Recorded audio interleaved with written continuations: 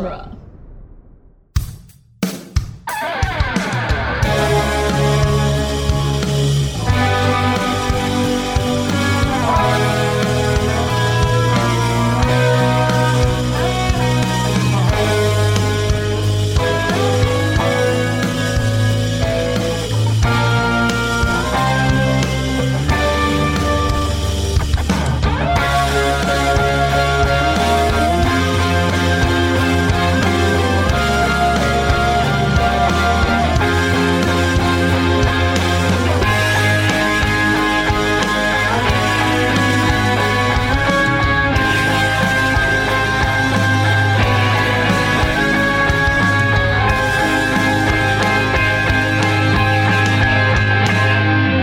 Welcome back to Spider-Man Minute, the daily podcast where we analyze and celebrate the movie Spider-Man 2, minute at a time. I'm Zach Luna. I'm Scott Corelli.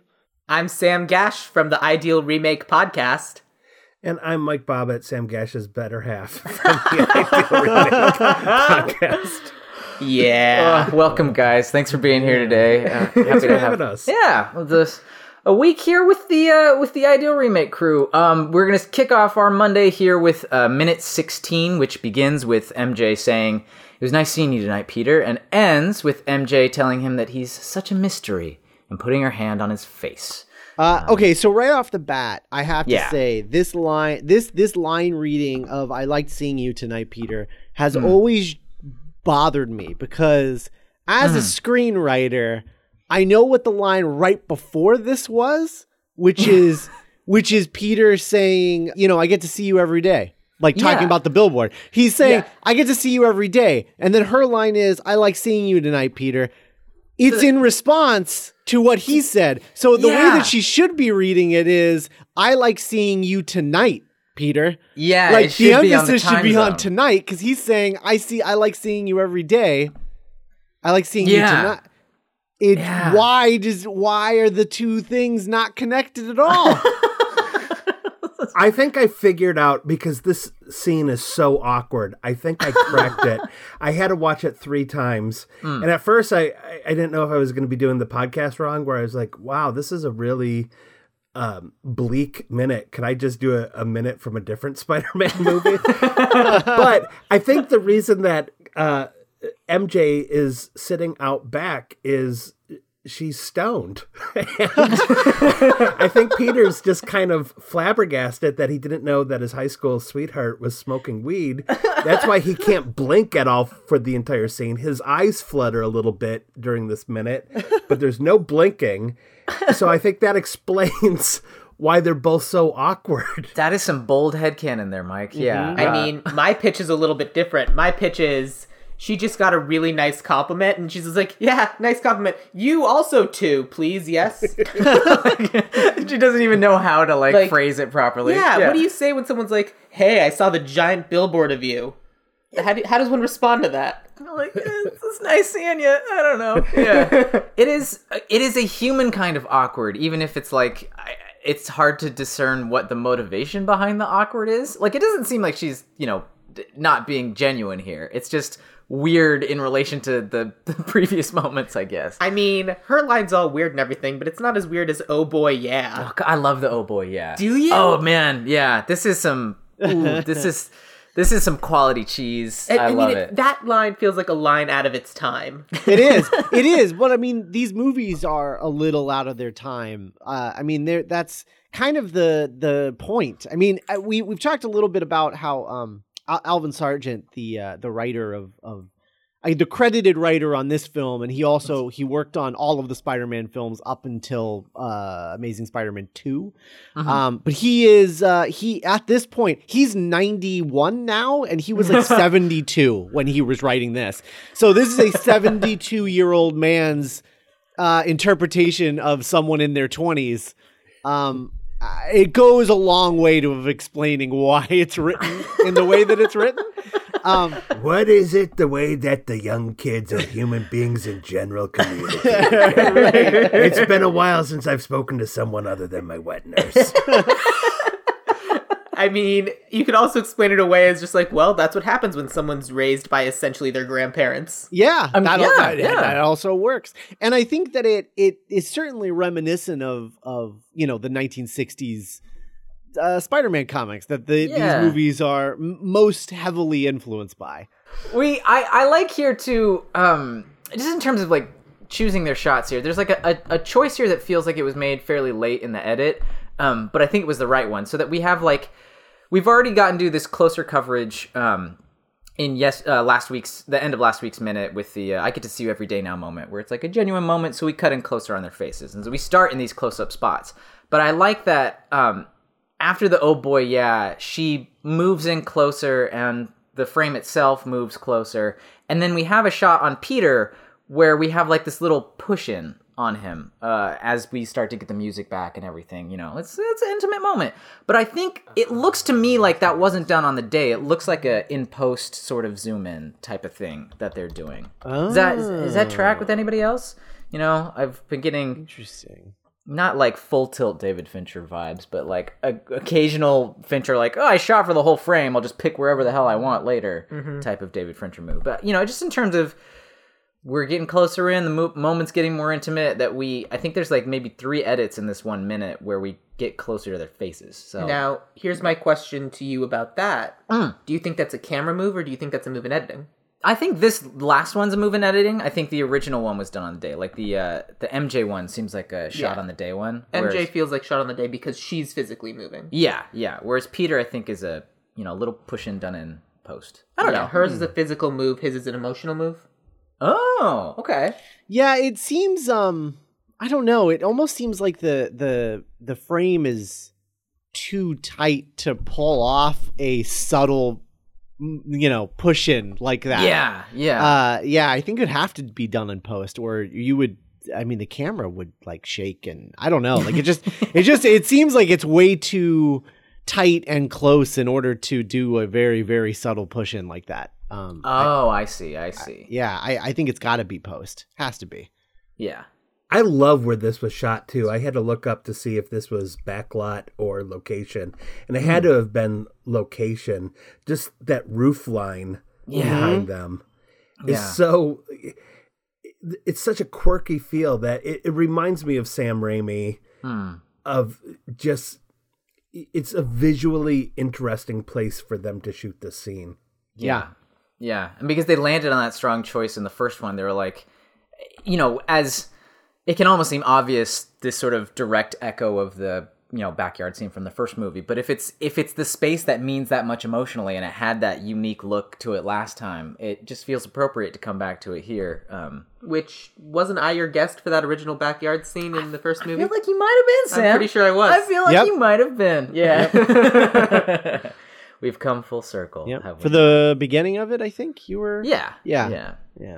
Now, I didn't rewatch the first Spider-Man to set up for this, and I wanted just the minutes that we were going to talk about to be the only thing that I was going to frame myself around. So I only watched the minute before this as well too. What's the time frame from when they last saw each other? Like a few minutes. Yeah. Because she was just at his birthday party. Right. And then apparently she left the party and went next door to say hi to her folks. And then they spotted each other in the backyard. Yeah, there's a gap of time that's sort of missing from the narrative, in that we have to have the beat where Aunt May falls asleep and is like, oh, where did everybody go? But then we also have to have this meeting in the backyard. So it can't have been more than like a couple hours. It's probably less than an hour. I don't know. Yeah. Yeah. Because I would say he probably went to go wake her up after walking them out. Mm-hmm. Yeah, something like that. And then he walked them out, shut the door, came back into the kitchen, found the bill, saw her asleep, woke her up, helped her clean up the kitchen, and then took the garbage out, and then here we are. So we're talking maybe 30, 40 minutes tops. Yeah. And in a larger sense, like, they didn't really speak much at the party that we saw, but they would have had to when she was passed out. I don't know, but prior to that, the world we're in is that they haven't spoken in a while. Like, they haven't been close in a while. Like, this is probably their most genuine conversation in months. I don't know. Yeah. Would you say since a funeral? I don't know. know, maybe. It's been a couple years since then. Yeah, 2 years next week or something is what Aunt May says. Yeah. Okay, yeah. so it has been quite some time. Then. Yeah, overall, since the first movie at least. But Were these theoretically were these two movies roughly 2 years apart? Yes. yes, yeah. So theoretically, that's like an in real time kind of. Yeah, essentially that's what they tried to do with these ones, is that each time the movie shows up in our theaters, that it's around the time that, like, that amount of time would have passed for the So characters. then one of the things that you guys had talked about in one of the later minutes of movie one was it'd be kind of cool to have a Spider-Man 4 where we see these people like kind of where they are now. Yeah. 27 hell years yeah. later. Oh and my if God. that's already kind of an established way that they do these, like the movies are in universe time, the same difference in time as like, I feel like that would work if that's what they had already started doing. I would Yeah. I would love that. Are you kidding me? That's I pitched Zach my Spider-Man 4 on our Patreon show. yeah, one of our like weekend bugles is just like his whole outline of everything that would happen. It's real good. I believe that. Follow us on Patreon, folks. So I do have a question about this whole conversation, which is we are watching this, and we understand from the end of the last movie, and we understand from the beginning of this movie that the reason that Peter isn't with MJ is because he's worried about putting her in danger because he's Spider-Man. Yes. We understand that. MJ does not understand that. So what is MJ's perspective on what's happening here? Because she, as far as she knows, he has no reason not to want to be with her. Mm-hmm. And he's obviously got like a real humana kind of vibe about him in this backyard scene. So like, what does she think is happening here? Like, why? I mean, she's just got to be like losing her mind, right? She's like, just like, am I nuts? Like, he obviously likes me. Why is this so difficult? What is happening? We made out in a cemetery. Come on. Yeah. I mean, I feel like MJ is kind of a little bit like, I will set everything up for you. I will put the ball on the tee, but you need to hit it. Mm-hmm. So to speak. Yeah. Like, she gives him every opportunity, but if he doesn't, like, actually step up to the plate. If he doesn't kiss her, yeah. she's not going to kiss him. Well, but I think, but Scott, I think also means, like, in a larger sense, over how long this has been going on, like, what in her mind is his reasoning? Is it just being, like, scared or a weenie? Like, I think so. I don't know. Which is kind of the way I think she's a little bit dismissive of him in the next minute. He's just like, come on, man, you blew your shot. Look, I'm going to go out with this other dude, but Yeah. I'm getting ahead of myself. This is like the central tension of the MJ situation. Like, I remember when the movie came out, this, and especially the third one, but to a degree in this, where I would hear this argument of like, MJ's kind of being like not great right now. And I think it was from that like perspective of we know all the things, but she doesn't. And to her, this is a guy that like cares about her, that she's been close to, and every time she goes to get close to him, he's reciprocating, and then for some magical reason that he never explains to her, pulls away. Right. And like at that point, like I don't think it's unfair of her in any way, shape, or form to be like, look, man, I gotta give my life. Like I gotta like live my life. Like I can't wait for you. There's something special here, but if you're not in it, I gotta, you know. Maybe this like acting thing's not gonna work out. Like I might as well get married, you know? Yeah. It's not just a Might as well get married. well, I mean, like, you know how we had like a line in the first film about like when people are like, "Why is she with Harry?" And she's you know trying her best to like live her life in That's the true. environment she has. That like yeah. she's got a good like safe solid thing on the wings here. And this, like, more magical romantic thing with Peter is never materializing. And if he's not also there with it, what's the point? Right. Yeah. That's a It's just good so point. weird. Like, he made out with her, like, on his uncle, on top of his uncle. In the top of his dead uncle. And There was dirt in between, Scott. Come on. it was still happening. Yeah. Yeah, I mean, this is, especially... So we get like halfway through this minute and they have their like the closest moment and the music is rising and everything, and Peter backs out with like the worst excuse ever. It's not just, I was wondering I don't even know what you would say in place of this, but he comes up with, I was wondering if you're still living in the village. I cringed through my whole spine when that happened. Oh, I felt like he was about to ask her out and then stopped himself. Like, hey, I was wondering if you were doing anything later. Yeah, sure, yeah. And then just bails. Yeah, but he bails with wondering if you were still in the village. Peter, you hurt me in my soul every time. Ugh, I don't know. I hate it. But it's good, like it's appropriate for the scene. It just makes my skeleton want to leap out of my skin.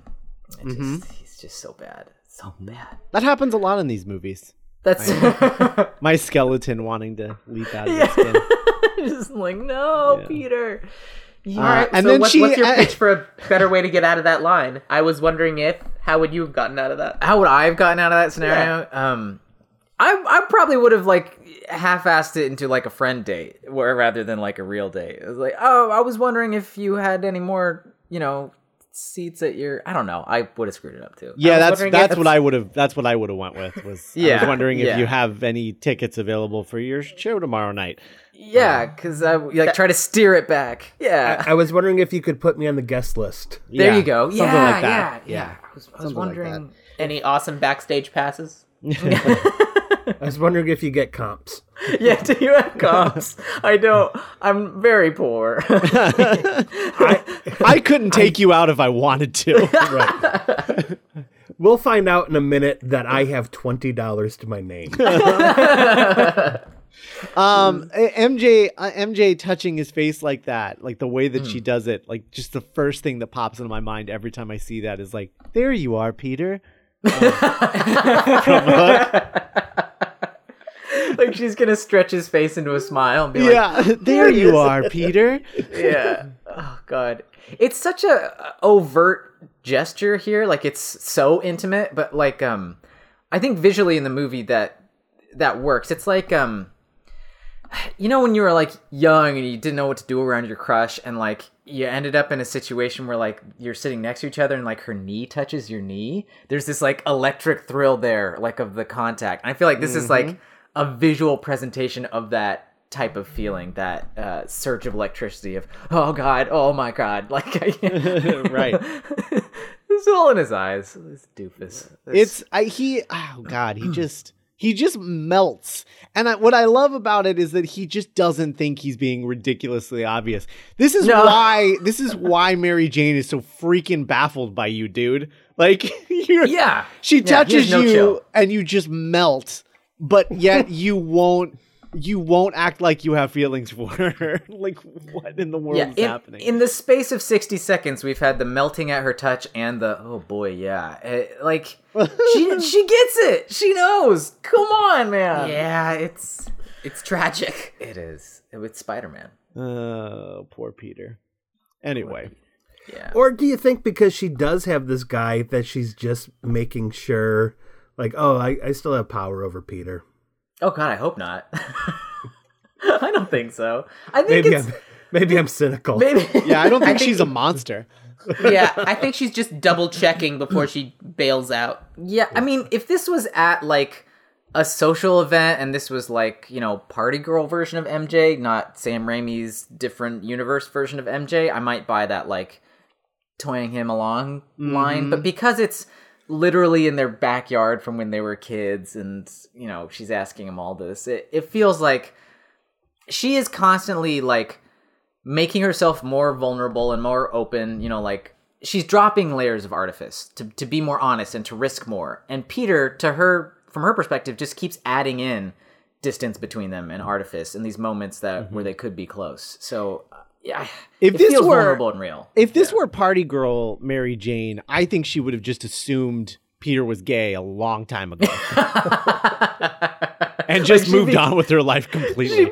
She would be setting him up with a guy from her play, right. Can we have that in the movie? I want that now so much. Mary Jane hey, you know what? Look, let me set you up with someone. It's going to be great. It's a blind date. Peter shows up and it's just Ted. Yeah. Ted Presley. Raimi? Nice Ted Raimi. Yeah. Yeah. I mean, well, if he wasn't already playing, what's his face? Don't order the chicken. Yeah. Hoffman. That's his name. Hoffman. He plays Hoffman in these. Yeah. Yeah. Or I don't know, or Sean Gunn or something. Like, just Yeah. oh hi, you must be the. I told you I'd be holding a red balloon. I wasn't expecting this. Oh god, red balloons. I've never fetched a single red balloon in the video game for this film. Never one. What? Red balloon. The They're red balloons are the difficult. worst. They are difficult. What's happening? In Spider-Man 2, the video game, which is like the Spider-Man game, like the big one everybody loves, they're like side missions where kids lose their balloons and they're like, please fetch my balloon. And they're just awful. And I hate them. So Were all of these kids friends with the clown from It? Yeah, they were. Yeah. And they're just wandering around with balloons and they let him go and they're like, oh no, my balloon. He and was right, it does float. Yeah. Yes, because it was definitely on the pulse of popularity in 2004. Well, when did the book come out? 1986. There we go. Yeah. Yeah. I think we just figured out a way to make PlayStation a lot of money. Just replace the character models of the Spider-Man video game with Pennywise. Pennywise web slinging through the streets. Yep. I mean, he's a space spider, right? Yeah, he is. That would He actually is work. a Spider-Man. That's Yes. Wow. It's not bad. It's not bad, Sam. And on that Right. note, I think that about does it for minute 16. If you have thoughts about Pennywise and the Spider-Man 2 game adaptation, you can join up on the Spider-Man Minute Friendly Neighborhood Listener group on Facebook and let us know there. Have you ever caught any of the red balloons in Spider-Man 2? Let us know. And in the meantime, we all float down here, and we'll see you tomorrow in minute 17. Bye, everybody. Bye. Bye. Bye.